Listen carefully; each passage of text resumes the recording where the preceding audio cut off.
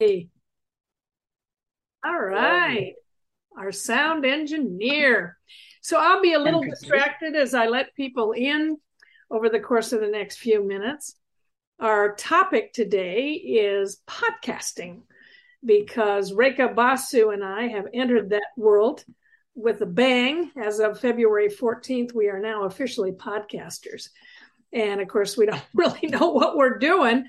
So we brought in George A. Clark and Michael Libby, who have combined years of experience not only in broadcasting but in podcasting. So I'm going to again, as I said, be letting people in. But let me start with you first, George A. Clark, my old colleague at WHO Radio. Welcome Yeah. aboard, sir. Thank you very much, Julie. It's nice to see you all. Nice to see you. Tell me about your podcast and the frequency that you upload and what your experience has been. Yeah, I'm probably best known for my frequency. I just this morning did my 480th podcast. I started this about 5 years ago. Oh, nice. And the one this morning is very reflective of the type of stuff that I have on. I try to kind of do things. I tell people, and Julie knows this better than most, I don't run with the traffic. So I try to put some stuff on here that people aren't getting elsewhere. And this morning's show was with Sergei Tagnarindo. He's a musician friend in Ukraine. He's in Kiev, and he has decided to ride it out. He sent his family to safety, and he's been in his studio and his apartment since hostilities broke out right at a year ago. And so he was on the show this morning. And Julie and I have talked before about how I decided to do this. I don't want to bore everybody to death, but the long story short on this, I was working with Julie in radio at WHO until I was about in my early 30s. And my opinion of myself at that, I was good. I mean, I knew that I could do a lot of things in that world very well, but I couldn't make any money at it. And I had to get out of it for that reason. I became very disillusioned, and I went into the corporate world just basically to feed myself and my young family. And I started to work for magazine publishers. I even sold advertising, if you can believe that, in marketing. I kind of kept my head down, kept my mouth shut politically because I was working for right-wing Republicans that own these companies. So I couldn't be a partisan. I couldn't, be shouting my political beliefs at work. And so I kind of disassociated myself from it. And then I retired 5 years ago and thought, I'd like to go back to what I was really good at. And it helped me in my marketing career also, but I'd like to go back to this broadcasting thing. Of course, podcasting was going full bore at the time. And I poked my head out and took a look around, and my God, what happened to the left? Where's the left wing? I see the right wing all over the place. The Trumpies, the Rush Limbaugh folks from our WHO days, Julie. The Democratic Party didn't look left to me at all. They looked like Reaganites. I mean, I thought, where's the anti-war, the pro-climate, the Medicare for all audience? Where's this at? So I thought, that's what I'm going to do. I'm going to work in that genre because they're not being platformed. They're not on mainstream media. And so that's why I decided that Podcast by George would reflect these left-wing views, and it would just add to this indie media fabric, this network, this quilt of left-wing voices in the country that are not getting you're not going to see them, you're not going to hear them anywhere, including me, I guess, in some respects. But that's kind of an explanation, and again, longer than I would have liked. But that's why I'm here and why I'm doing what I'm doing. George, how often? What kind of equipment do you use? What kind of advice would you have for people who are thinking about getting into pod? George has been trying to get me to do this for 7 or 8 years. I bought the equipment. He tried to show me how to use it. Because you were good. I mean, that's the point. You were good on radio, Julie, and I tried to get you. And now that Rekka's on there, go ahead and do the video part of it, because you guys are easy on the eyes. You're not ugly old men like me who's got to wear a ball cap to hide his bald head. I mean, people like that. They like to see you. It's why real estate agents always put themselves in their ads. I mean, they know people will look at that. they like that. I think there's an overemphasis on the technical side of it. You asked about that. To me, what you've got is fine. I mean, it's perfect. Get a microphone that can be heard, that doesn't have technical issues. Get yourself seen. I would do both. For instance, when I do my shows, they're in video on Facebook and YouTube, but I use a syndicator then that I download from, and that puts them on audio platforms like iTunes and Spotify and places like that at the same time. So it's very easy to kill two birds at once in one stone with one stone. But I always encourage people, don't get hung up, and particularly don't not do this because you're worried about technology. Go ahead and get started. Your first shows are not going to be any good unless you're somebody from MSNBC that's, doing a podcast or something. Everybody's got to go through that, but get started. Go ahead and do it, and don't worry about the technology. Okay, Reka has a question, and then we're going to go to Michael and have him to. We'll be back. Hi. Thank you. Actually, I have a couple of questions, George. How often do you actually do a podcast every day? No, during the pandemic, I was doing, well, we're still in a pandemic, I think, technically, but during COVID, during the shutdown, the lockdown, I was doing 2 or 3, sometimes 3 or 4 a week. But now I'm cutting back a little bit. But if anybody can, let me see this, Julia. If you can see that, that's a immobilizer. I have hockey.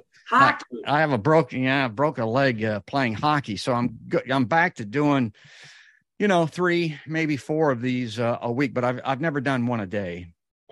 Yeah. And then my other question is, so you mentioned bread and butter issues like the ability to afford eating in a previous job. How is this helping your ability to eat? Well, it's not. That's a great question, Ray. It isn't. And I mean, I'm not joking when I tell this story. I worked with a guy, and Julie may even remember him a little bit. I don't know where he's at or what happened to him. Mike Lee at WHO. He did some news and sports and stuff like that. He was good. He had a good voice.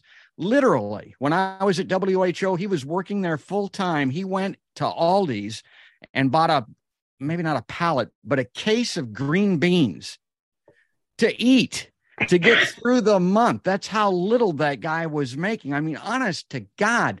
So I set about this corporate path that we're talking about, always with an eye, Reka, of retiring early to put enough money together to where I could do this, raise my voice, and contribute to this left-wing fabric of America and not have to worry about making money with it. I don't even solicit money. I don't care anything about that. I don't need it. I don't want it.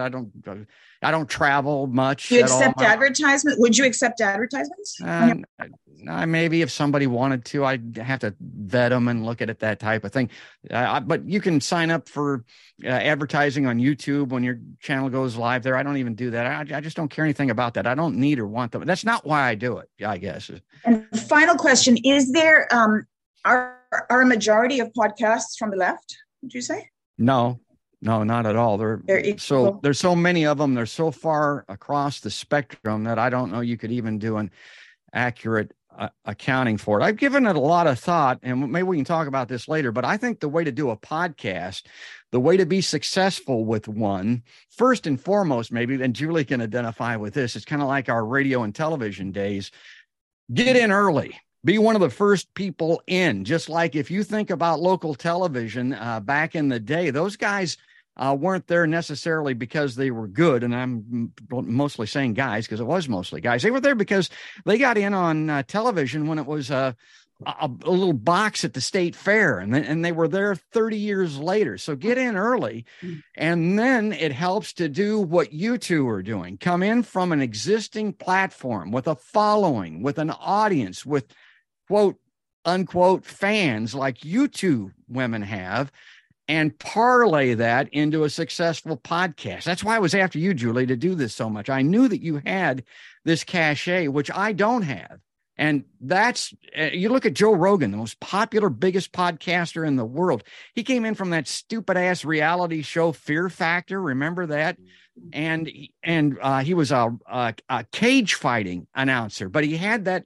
And think about his demographics, his audience. He parlayed that audience into where he's at today, because he had that going for him when he started. So to me, that's podcasting in a nutshell. And again, don't worry about your microphone. Okay, well, let's bring in Michael Libby. Let's bring in Michael Libby, and then we'll start taking more questions. Michael, good to have you. How you doing? On board. You're a professional broadcaster from Fort Dodge, as far back as I go. Tell us about you, what you're doing now, and your podcast experience. Sure. Thank you. I'll answer one of Rachel's questions. I do podcast every day, Sunday through Friday, as a matter of fact. So my experience has been in broadcasting, started in television, and then I realized I had a face for radio. And so I was in Kentucky at the time, and then I moved into Illinois, and I was at a couple of stations. My specialty was to take failing radio stations and make them successful, which took me from Illinois to Iowa. And to tell you the truth, I'm originally from Detroit. I didn't even know where Iowa was, wasn't exactly sure that it was part of the United States. And so when I got a job offer in Fort Dodge, Iowa, I had two opportunities, one in Panama City, Florida, one in Fort Dodge. It's in 1979. And it's a great story. So when I called the folks in Panama City and got to the part about how much money am I going to make? And they said, you're really going to love our studio. We have state-of-the-art studio. And then they said, I said, well, but how much? And they said, we're 2 blocks from the beach. And so I said, well, let me get back to you. And I called the Chicago Rabbinical Council because I knew there wasn't a synagogue in Panama City. And I said, is there a synagogue in Fort Dodge, Iowa? And they said, yeah, as a matter of fact, there is. Well, I had pictured Fort Dodge, Iowa, kind of like F Troop. I thought there was going to be a stockade, Native American Indians, cavalry, and it was west of the Mississippi. What did I know? And so anyway, when I got to the money part on the phone with this guy, who Jerry Sheeter was his name, may he rest in peace, great guy, newsman out of Washington, D.C. that came back to Iowa. He said, what do you want? And George, you know this. Nobody asks that question. They'll lowball you, of course. And so I said, it's 1979. I said, 27.5? And Jerry said, done. I said, damn it, I should have asked for 30. So anyway, that got me to Fort Dodge, and I worked in radio there. And then I was in long-term healthcare for 10 years. And then I left there, and I was in publishing, magazine publishing.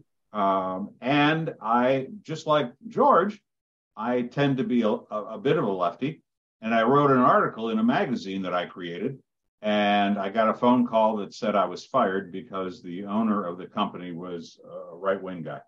So my parting gift years ago, I can't even remember how long, 20 years ago, was I had started an advertising and marketing agency in Des Moines. And my parting gift, because they didn't know anything about that, they said, why don't you just take the ad agency and just take that and go away?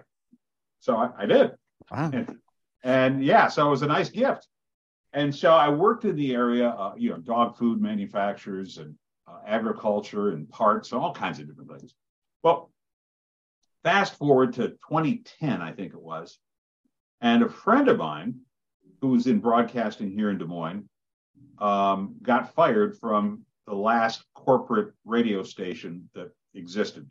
I mean, they're all corporate now. They have bean counters someplace deciding what programs go and what programs don't.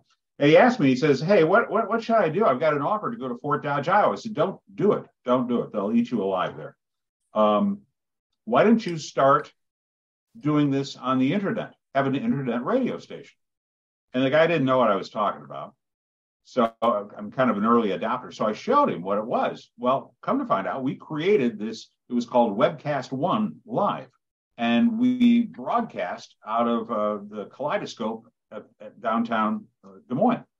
And we, cameras, the whole shot. It was a big deal. We had a couple of producers. We had advertisers. It was going great. Anyway, That ended because my friend wanted to do a right-wing talk show, and we had 60 hosts, and he wanted to do a right-wing with Steve Dace, if that name sounds familiar. And I said, but he wanted to keep me because I was a professional and I turned out a great show every day. And I said, so I'm your token Jewish liberal, right? So no, I can't do this. I can't be on that kind of a network. So, I left and we were sitting around the studio, and somebody said, well, there's nobody doing the business news in Des Moines, Iowa. And so I thought about that, and there wasn't. I mean, you've got the big show on WHO radio, and they talk agriculture, but there is nobody in the Des Moines market that has a business show focusing on small, medium, large businesses, interviews, news, stocks of interest. So, why don't we do this? So I bought an hour a day, every day at KRNT, KRNT, 1350, I think it is, downtown, $1,700 a month. And I went out and got advertisers. And so they advertised on the show. And what I did is I podcasted every single interview. This is, I don't know what year it was, 2013, maybe 2011. And did that and put it on Podbean, and just to have it. We also did video. And so I got thinking about this, and then KRNT switched to an ESPN channel about 7 years later. And they said, hey, Michael, your show's not going to work here because this is sports. I said, okay, what do you got? Well, we've got this other AM signal. And by the way, the signal at 1350 KRNT was really Polk County. You couldn't get that really outside of Polk County. And so I was very localized with the podcast and the radio show. And so they said, we've got this AM station. It's AM 940. And it was a much bigger, what? Oh, 940 was a huge station when Julie and I were kids. Boy, that's KIOA. It used to be to us. Exactly. Right? And so that signal went from Greenfield to Iowa City and I-80 down to the Minnesota border or the Missouri border. And so they said, yeah, you can go here. I said, well, what kind of listeners do you have? Because it was a Christian radio station. And they said, 10 to 13,000. I said, wow, that's pretty good. I guess Christians need to know something about business too. So I said, sign me up. And so I was there about 8 months. And, this is my first rodeo. And it was like I would throw things out and I wouldn't get any response. And so about 6 or 8 months later, I went in and I said, hey, how many listeners do you really have between 5 and 6 p.m., Monday through Friday, or just on a weekday? And they said, 3, maybe 500.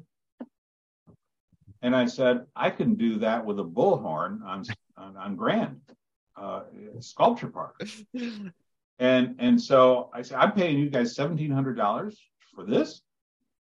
So it was, I went back to my podcasts that I've been putting up for years. And I saw that I was getting, 10, 12,000 downloads a day. And I said, well, what am I doing? I get 300 or 500 here and I get 10,000 over here. So we left the radio, and it was the biggest opportunity that I've ever had, because then we were able, and even today, and I'm off today because the markets are closed, by the way, which is kind of cool. I got a day off because it expanded my reach. Now I podcast business leaders from all over the world. And, with when the pandemic hit, I was doing a lot of this stuff wherever I would travel. I also work for an international company in business development. But wherever I would travel in the United States or Canada or wherever, I would find those interesting business stories and interview people. Well, when the pandemic hit and we were shut down, my son and I were sitting here going, well, what the hell are we going to do? And a long story, and I'm so sorry about this. We'll get into questions. But he said, well, Dad, why don't you use Zoom and do your interviews with that? And I say, yeah, maybe. That then opened up a whole door of opportunities because now I can sit in my studio and talk to anybody anywhere, just like you did in Kyiv. And so, George, and so it's now developed. Again, I'm also carried on News Talk 1540 KXEL in Waterloo each Sunday. The program director, news director, thinks my show is great, and so he has given me an hour a day on Sunday, and not an hour a day, but on Sunday, noon to 1, and I do the business news headlines week in review with whatever interviews I've got. So that's kind of, and we've morphed now. I guess we're doing, I can't keep track of everything. 40,000 downloads a day, something like that. But it's a grind. It's a grind. I spend 4 to 5 hours a day on the show every day. And there are days that you don't feel like doing it. But anyway, I have advertisers. I do accept advertising, and they've been with me for years. And I'm very grateful for that. What do we focus on? Strictly business. I don't do politics, although I'll have some politicians in from time to time. But I tell them I don't want to talk about this crap about, culture wars and all this other Michigas. I want to talk about your relationship to business, small business, large business, whatever it happens to be. And so, yeah, I will do that, but I don't give platforms for the hot button issues because while I'm political, I don't do politics on the show. I'm done. Sorry. No, that was very good. Those of you who are on the call, physically raise your hand, if you would please, if you listen to podcasts. Have you ever listened to a podcast? I'm just curious. Okay, interesting. All right, we have a couple of questions. Oh, Rick, I have a question for you. How does my audio sound compared to George and Mike? I'm not using any kind of external microphone. Is it the same, or is their microphone better? It's a good question. I wasn't really focusing on that, but I think that theirs are a bit better. What do you think, James? Yeah, I can tell a difference. It's just the sound is just not as rich. It's a little bit tinny, I guess, is how I would put it. Julie, don't worry about your mic. We are. You can't believe how people get wound up in that stuff. You make a lifetime out of that. It sounds great. You look great. It's good. Yeah. All right. By the way, James Hamilton is our executive producer for What the Hell Happened to I don't know how executive. Oh, well, what the hell? He's our producer. What are you paying him, Julie? Well, we are paying him, actually. We are. Good.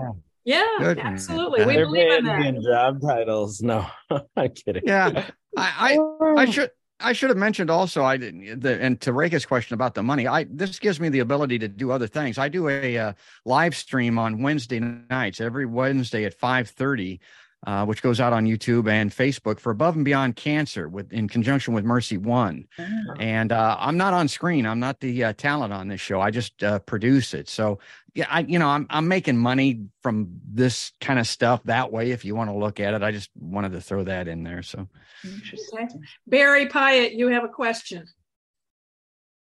And you're on mute. Sorry. Yeah, actually, I have two of them. The first one is the easiest one for someone who's just starting out. I heard that you have daily downloads of 30 to 40,000, and I'm like, oh my God. I thought I was doing pretty hot when I had my podcast, and I was getting 2,000 listeners a week for my weekly show, and that maybe that's not anything. So my first question is, what is for anybody on this on this screen today, what would be a target to shoot for if you're starting up a podcast for like the first 6 months or something?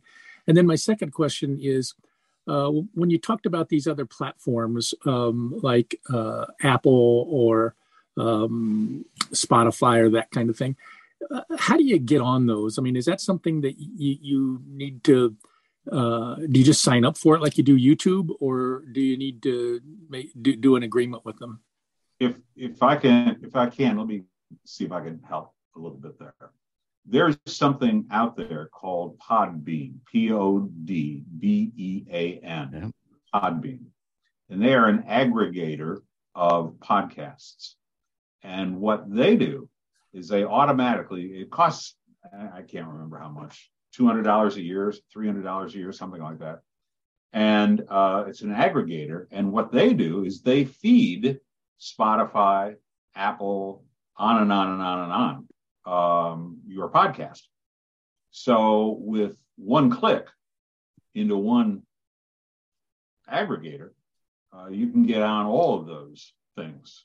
Some require maybe a little massaging. Maybe they're going to ask you some questions or something. I don't know. But that's what we've used Podbean for years, and it works pretty good for us. As far as your audience goes,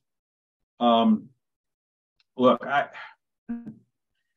so when I interview somebody, I don't know, whoever it is, they have a built-in audience. I just interviewed, it's a kind of a local Iowa story, but it's called Uplift Iowa. This is the guaranteed income program that's being fostered out of the Harkin Institute near Drake. And it's $500 a month to families who will be applying for this. And it's a fascinating story. I saw. This has been replicated in several places. Well, anyway, after I do those interviews, and I always send the link to whoever I've been talking to, and with a to-do list. If they really want to get a great audience, share that with their social media people. So not only am I sharing it, but my guests are then sharing it on their social media, which then doubles the opportunity, because somebody out there may never have heard of me, but they know this person, and so they share that, and then that builds on my credibility and also my listenership. So it's kind of, that's the way I've done it anyway.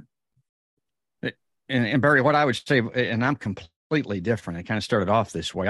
I don't care about downloads very much at all, because I'm not in it for the revenue or the advertising. As an example, my largest downloaded episodes are like Jody Huisentruit. I mean, I got 15, 20,000 downloads, got 10,000, I think, on YouTube alone for that. I did a show on Beaker Street, kind of an old time radio show. Julie would know what that is. Maybe some of our other viewers do also. It got a huge response, but I didn't chase I didn't do a cold case podcast beyond that, or an old timey radio podcast beyond that.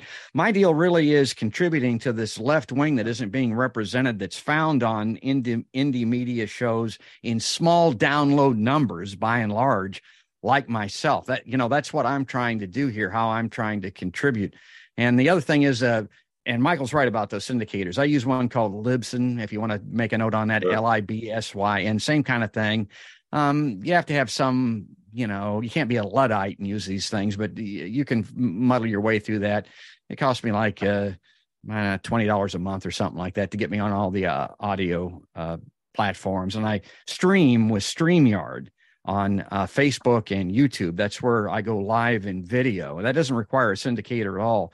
You just have to use StreamYard, and you can get on Facebook and YouTube free with StreamYard without a syndicator. So that would be the other thing that I would check out, StreamYard.com and then Libsyn.com for reach. Barry, did you have a follow-up? No, that answered both my questions. So thank you. James, you have your hand raised. Thank you. I'm just curious, were either of you working in Fort Dodge when someone cut one of the guy wires and the radio tower collapsed? I remember that. I lived in Fort Dodge for 5 years, and I was interested in Michael's comments Matter of fact, I was trying to get back to Des Moines for employment. I came from Minneapolis, and my first stop was in Fort Dodge. I had personal reasons to get back here as quickly as possible. Won't go into that. I could not get out of Fort Dodge. Honest to God, if you're in Fort Dodge and you're in front of an employer, you can almost, in Des Moines, for instance, or any place else, but even Des Moines, you can almost see the what are you doing in Fort Dodge? Why are you there? Why would I want to hire somebody from Fort Dodge? Not that you're a loser, but that's kind of like a black hole, an abyss that I couldn't get out of. Fort Dodge is a nice town. Come on. Yeah, it's a nice town, but I'm telling you, not if you want to move up anywhere or get out, because that's how they looked at me. I mean, I would have interviews with prospective employers in Des Moines, and the HR person to be sitting there taking notes. God, this is great. Could I have our marketing director come in and listen to this? Yeah, bring him in. Yeah. The Fort Dodge thing was a deal killer. I'm telling you, I couldn't get out of there. I did eventually. George, when were you there? Let's see. I would have been in Fort Dodge from let me think now. I got to back about 1990 to about 1995. Okay. Could not extricate myself. I could not free myself. My God, I finally did. So here I am. Yeah. You know, not to harp on Fort Dodge, but yeah, really, I like Fort Dodge. Come on. Oh, I like it. I'm just talking about the employment thing. It's a great small town. Yeah. If you have any assets, any wherewithal at all, it's a great place to be because people are pretty modest up there, and it's very comfortable. The yards are big. The community is nice. They got good schools. Oh, I don't have anything against Fort Dodge proper. I'm just talking about trying to get hired out of there. Okay. Yeah, I don't know. You know, one of the things, and again, when I was there in 1979, and I would have been there in Fort Dodge, George, when you were there. I was CEO of Friendship Haven, and but I have to tell you, they've been through some really tough economic times. Yeah, it's really been dreadful, and you know, anyway, it's been dreadful. Okay, I'm gonna play talk show host here and get the train back on the tracks here. Sorry. Can I ask one other question? No more dissing Fort Dodge. Michael. Yeah. Michael, George, what do you know about demographics and podcast listeners? Is it impacting regular traditional media, radio? If so, how? Well, I get the short answer would be definitely. It's a younger audience, which everybody wants by and large. It's been thought of that way. There are demographics to support a podcast in any category if you're thinking about getting into it. But yeah, I mean, they want that younger audience. And you can't overstate it. I mentioned him earlier, the significance of Joe Rogan in his space. My God. And look at his demographics and his audience size and that type of thing. Advertisers are lusting after that. What about you, Michael? My demographics tend to be older and male. Just tend to be that way because I think that's what I've talked about. But what's really interesting is the ability to do a podcast versus let's say a video cast. Because I can listen while riding a bike. I can listen while driving a car. I don't have to focus on the video screen. I can take that podcast to wherever. And one of the interesting things, I did a podcast maybe a year and a half ago. It was with a company that had made an acquisition of a company in the United States and Canada. And so we were talking about business acquisitions and their role in all of this. I know this sounds really boring, right? But to a business guy, I really get off on this stuff. Anyway, I had put it up on the Bird, the Podbean, and 30 seconds later, I realized I hadn't linked something to that. And so I went back, and it had already been downloaded multiple times in Finland, Germany, and someplace else, another country. That's about a year and a half ago. And I went, whoa, you got to be kidding me. So I think the real magic of podcasting is that it's accessible. Your audio is accessible. And George, are you using a Yeti mic? No, it cracks me up that people are so interested in microphones. This is a Shure MV7. It's Got it. Yeah. Got it. I have a Yeti, but I can't figure out how to make it work. We'll make it work for you. I know how to make that work. Yeah. Anyway, that's just my experience. Now, Okay. if you're thinking about getting into podcasting, just like George said, do it. But here, be mindful of this. To do a good, listenable piece, there's all kinds of things that go into that. And I mean, from the right, Julie would know, Reka would know. I write my script every day. All right. I stop my real job at about 2:30 in the afternoon, write my script, and then at about 3:30, after the markets close, then I'll put up a 1-minute video on Instagram and all over the place. These are the things we're talking about today. And then I actually go ahead and finish the recording, and I attempt to get it out in the 5 o'clock Central Time period. But it's not a one-off.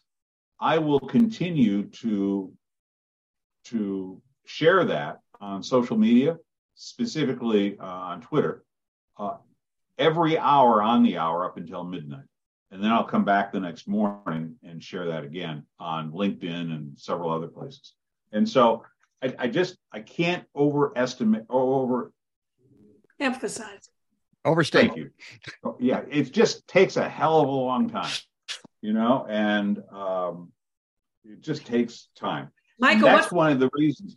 There's maybe 500,000 podcasts out there, but nearly half of them are started podcasts, and the host gets into this and figures out that, wait a minute, this has taken 4 or 5 hours of my time every week or whatever their frequency is. And they go, I'm done. I'm not making any money. And, so yeah, good on you, George, that you're able to do this. Well, and Julie, if I can, I haven't used Zoom for a couple of years. So this is a little clip that I have. It's only 50 seconds long, but this kind of illustrates what my show is about. And my show is all about the guests. And I tell people that all the time. Nobody would tune in to hear what I have to say. Like Michael's content with his business information and that's what you got to focus on. Nobody wants to hear me talk, particularly about me, because I'm just not that interesting and nobody knows about me. But let me see if I can get this to play. I'm not sure it will. Yep.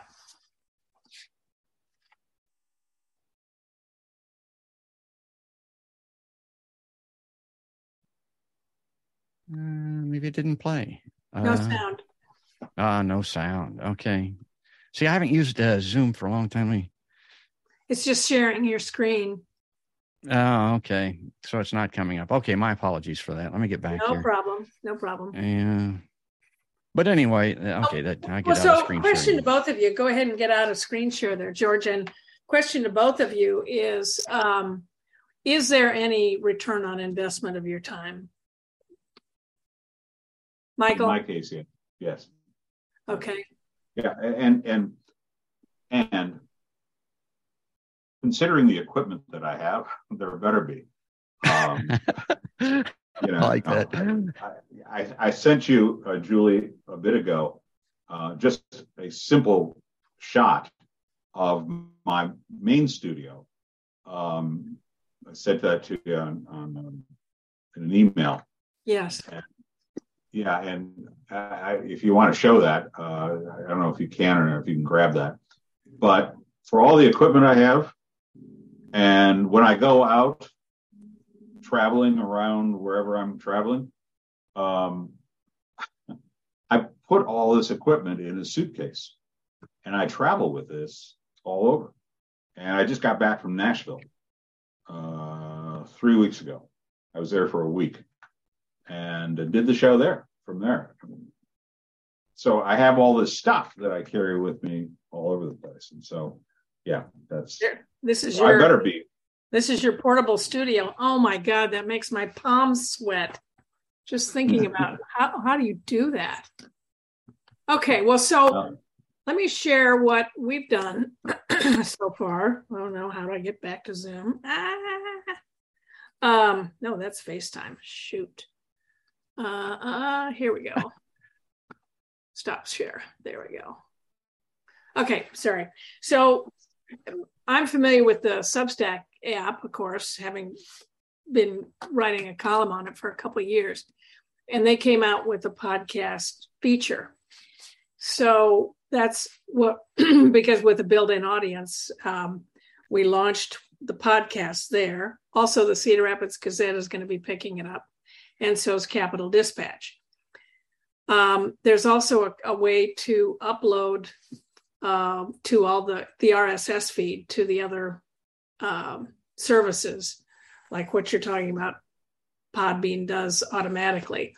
I haven't figured out how to do that automatically, but the top podcast venues cover it. The nice thing about the Substack platform is that people can subscribe and become paid subscribers if they want to. We don't require it, obviously, but we brought in enough paid subscribers in the first week or so to keep us going for a while. And I don't know if that'll continue. I hope it does. But we're just getting started. We're about 3,000 views, having just launched February 14th. So I think that's a pretty good start. Yep, that's a great start. And what I like about that the most isn't the revenue that it generates. Oh, good on you for that. It's the fact that those people have some skin in the game. Now they're connected. I mean, they've committed. Some of them giving you money, but even if they signed up for free, I mean, that's a great thing to have. That's how you build listenership and loyalty and all those things that you want. So that's great, Julie. And also what I like about it is that they can dialogue in the comments section. Yes. So in future episodes, Rake and I are going to be reading from those comments and that engagement. So I pass that along to you and anybody else who might be thinking about. Any of you thinking about starting a podcast? Kirk, how about you? Anybody? Raise your hand if you've been thinking about starting a podcast. Barry? Okay. Unmute and tell me what you're thinking. Well, I had a podcast that I did on a couple of different platforms on politics. It was called Barry Pyatt's Political Goose Chase. And I did it weekly. I look back and really laugh at this. It was a half-hour show. And I don't think there are a whole lot of half-hour podcasts out there, but but I had a lot of fun doing it. And I had, as I say, I had a good sometimes even more than 2,000 people coming in and listening to it. For when I first started it, you had to actually tune in to catch it. I didn't have a way to have it on demand, but I finally figured that out. And as I say, the audience was, I thought, pretty good, but apparently not.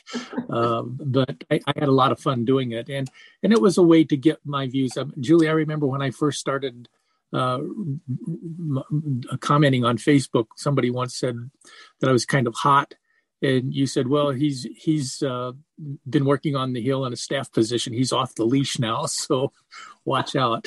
And that's one of the things that I like about doing the podcast is I'm off the leash. I can say, and the Substack column as well. I can say whatever I want to say, and I spent my entire career not saying what I wanted to say. Right. So those of you on the call, I'm really curious about what kind of podcasts you listen to. What do you look for? What do you want to see in a podcast? How much time do you look for? What content are you interested in? Podcasts I listen to only when I'm driving or I can't sleep, and then I put the headset on and I go right to sleep when I start listening to a podcast. But I'm not a big podcast listener, nor was I a big talk radio listener when I did it. So I'm curious, those of you who do listen, what do you like? What would you tune into? What works in your opinion?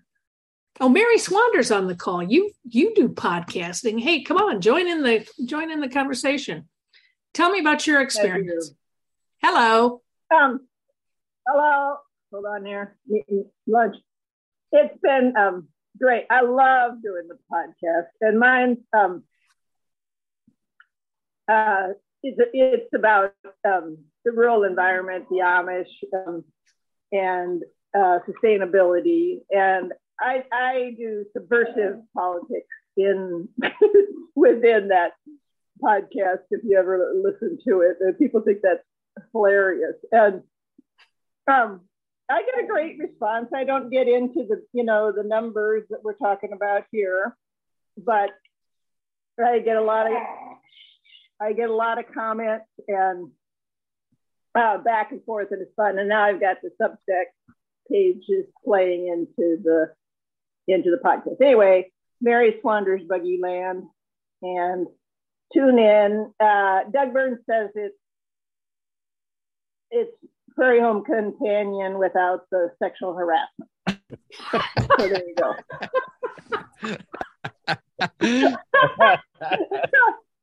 I'm not harassing anybody on that. What I say on my show all the time, Mary, is if we had followed the lead of the hippies and or the Amish, as an example, the world would be a hell of a lot better off, could not be any worse off, certainly, than we are today. So I like what you're saying.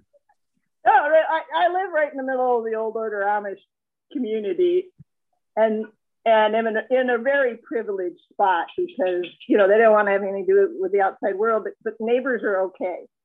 And so a lot of my listeners have said, this is incredible. I've always been interested in that kind of sustainability, but you're the only one I know that has access, and you're able to interpret it for the rest of us. It's really fascinating. George, Michael, I encourage you to invite Mary on as a guest sometime. Her stories are amazing. I just love them. Okay, let's see. Bob Leonard, where'd you go? Oh, I'd love to hear from you because you're a radio guy currently. In Knoxville, Indianola, out of my alma mater. He's heard on the station that I first started on down here in Indianola. Well, thanks, George. First, I listen to all of you and very much appreciate it. I used to listen to Michael on the radio. He had me as a guest on once. George, I can't remember if we've done anything or not. You've been on my show. Yeah, you were talking about yard signs, political yard signs on my show. Oh, that's right. Yeah. I remember. It was at a time when I was getting a lot of press attention. I don't know. I think you're all doing a great job. I listen to Mary's on my walk every morning when she's got a new one out, which is fun. I just think it's a remarkable opportunity. I think that, anything that y'all can do to help each other is good. It's the whole Substack model, I think. And I've really enjoyed that. And I really don't know what else to say. I think I really agree with George in that I don't worry a lot about the mic. I don't have producers. I just have me, and I just go with what I do. I carry my bag around everywhere I go, like Michael, and you just go with it. If something's good, I'll put it. Well, I have to produce something 5 days a week, and I try to make it as good as I can, as interesting as I can. And like George says, it's not about me. I don't know enough to have it be about me. And so there's experts everywhere around us. So why not talk to them? Why not highlight them? There's lots of great stories around, and they're in all kinds of places. So I just think, Robert, and George, just a question for both of you. My experience is that I learn probably more than my listeners do every day. Because there are so many fascinating stories out there. Would you agree that you uncover things and you learn stuff simply by doing your podcast or your radio? Two things. And Julie can appreciate this. Again, I keep saying, I wish we could just do a show on the old days, but yeah, I was the live reporter at WHO, so I get to do that. I did a live interview the next morning down in Fort Myers Beach, Florida, with a city councilman that was standing on the second floor of his home, and the water was coming up around his neck.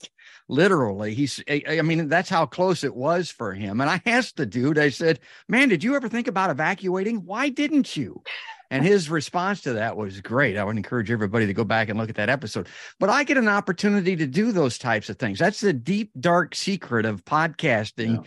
Yeah. One of the big benefits and reason to do this, a month or two ago, I got to interview the great Chris Hedges, Pulitzer Prize winning author. I mean, a huge anti-war. I mean, this guy's like an idol of mine. Yeah, I get to do those types of things with the podcast. So not only do I learn from them, I get to Matthew Ho's on my show all the time. He and I have become friends. Hell, I get to be on a first name basis with some of these people, get to become friends even. I mean, that is a great thing about the podcast, learning and then making these connections. It's a wonderful thing. Rika has a question.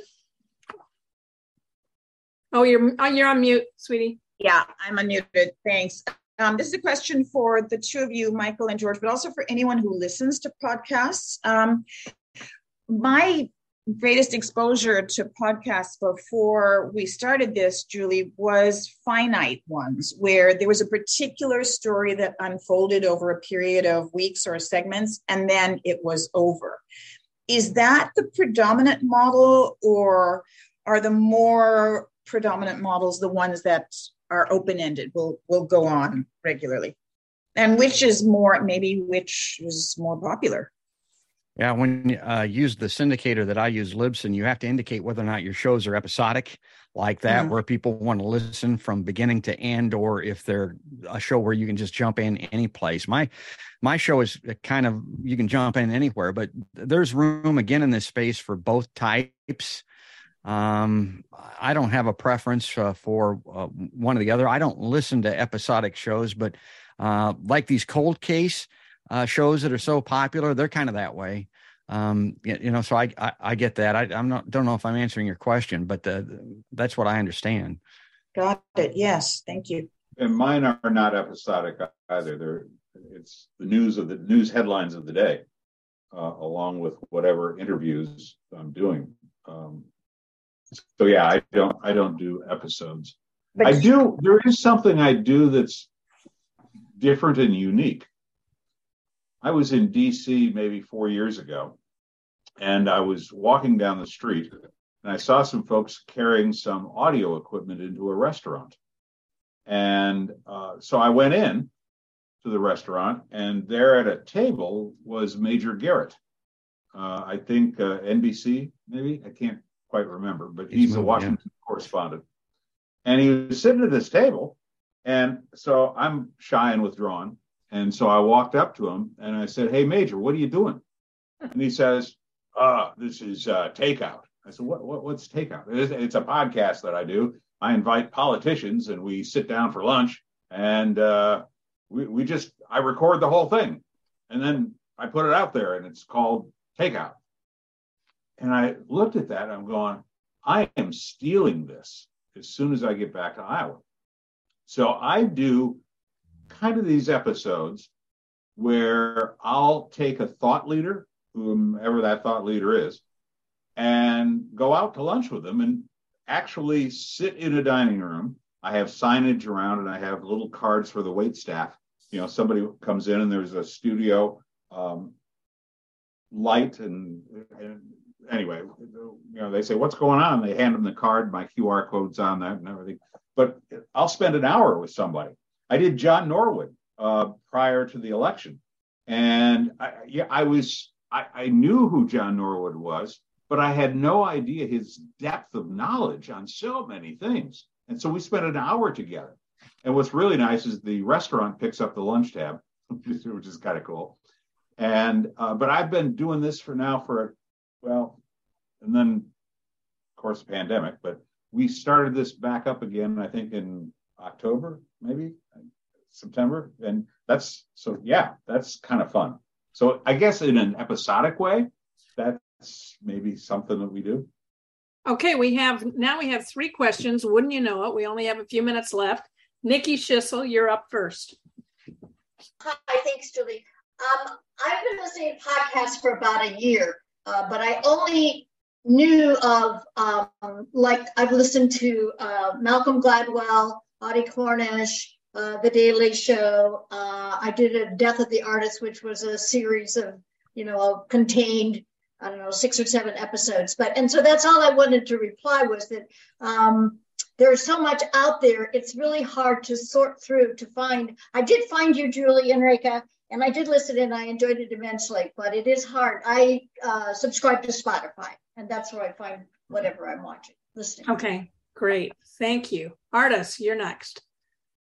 If you go to bankerstrust.com, you'll see a series of podcasts that are done by my daughter, whose name is Emily Abbas, and she's one of the vice presidents there at Bankers Trust. Her podcast is called Community Difference Makers, and she interviews people who are leading nonprofit organizations in this area. And then more recently, she also has not only the head of that organization, but also a volunteer who volunteers for that organization. And they tell what the organization does, how they got involved. And she probably has about maybe 30 of them posted on the bankerstrust.com Community Difference Makers. So it's a great idea. A little plug there. Thank you. Terry. Here. Yeah, you know, I'm listening to all of this, and I'm saying that usually the people that are podcasting are people who are good radio people. What happens to the guy who, you know, I'd like to have a voice transfer from Michael or from George, because your voice is carried and demand response and speak with authority. And so what people are not qualified to do podcasts? Not all radio people are. Right. I work with some people in radio. It's like they're like musicians that can't carry a tune. Matter of fact, that had a lot to do with my reason to get into this. I toured a radio station that I used to work at when I was at retirement age, trying to figure out what I was going to do for funsies. And I saw what they were doing. I went, my God, you guys suck. I mean, you haven't gotten any better since I was in this way back in the day. I can do this better without trying. And matter of fact, they tried to hire me. It's not a station that Julie knows about. So I'm not talking about WHO here, but radio is not necessarily a pre-qualification. You know, when I was in marketing and sales, the best, they've done surveys before, the best salespeople, the best marketing people weren't people with sales and marketing degrees. They were people with theater degrees because they had the ability to present.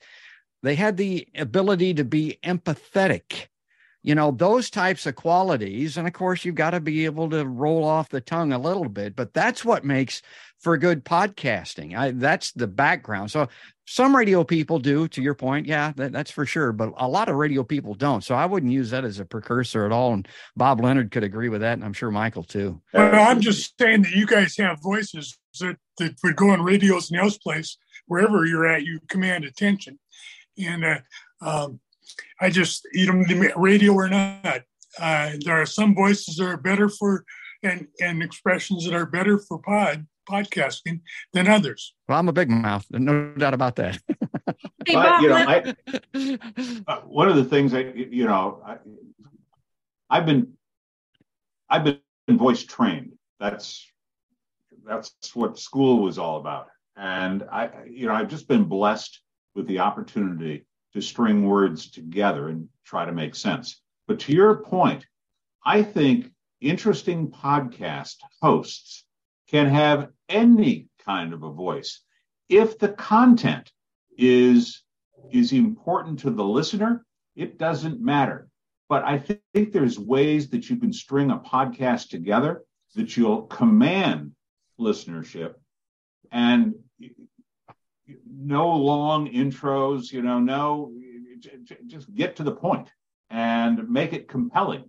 Just like if we were to write for newspaper or radio, whatever it has, television, make it compelling and people will tune in. Okay, Bob Leonard. Subtitle. I was just going to say, Bob, you had your hand raised. I'm hoping I know what you're going to be talking about. Well, I just want to say that I'm grateful that it doesn't have to be your voice. I mean, My voice is my voice. It's all I've got. It's the only instrument I have. And I want to say the episodic ones are brilliant. I love them. I mean, I like all kinds, but most of us don't have a team to pull together something like that. They have to be scripted, nice story arc, nice conclusions, make a real point, lots of emotion. They're all really good. They take a lot of work. You can do the same kinds of things with interviewing people. And I want to say that there's a difference. You notice a commonality here amongst all of us, the people that do this. It's not about us. We don't know everything. It's about the guests. Now, that's the difference. I'm just going to assert from left-wing kinds of things versus right-wing. Because if we act like we know everything, that's not how we approach the world. The Rush Limbaughs, the Sean Hannitys, the Tucker Carlsons, those are the guys that know everything. And that's where they get caught up in the BS and lies, because nobody knows everything. Some of us don't know a whole lot at all. Yes, well said. What I was hoping you might talk about is a network, a collaborative network of podcasting. Where are you on that topic? Well, I would like to pull it together. I think that I'm identifying people. I'm hoping George and Mike will be interested. Whenever Julie tries to twist my arm, I've learned it's important to yield and do what she wants you to do because it's a good thing. And so she would like for me to pull together some Iowa podcasters to do the same kind of Substack model that she has pulled together for our writings. And so just stay tuned. Okay, good. And on that note, we are at the 1 o'clock hour. Thank you all so much for participating in this conversation. We go into breakout rooms for about 5 minutes after this so that folks can get to know one another. And that's what we're going to do right now. George, Michael, stay on the call if you want to. You don't have to. But here we go. We're heading into breakout rooms. All right, here we go. We'll join this.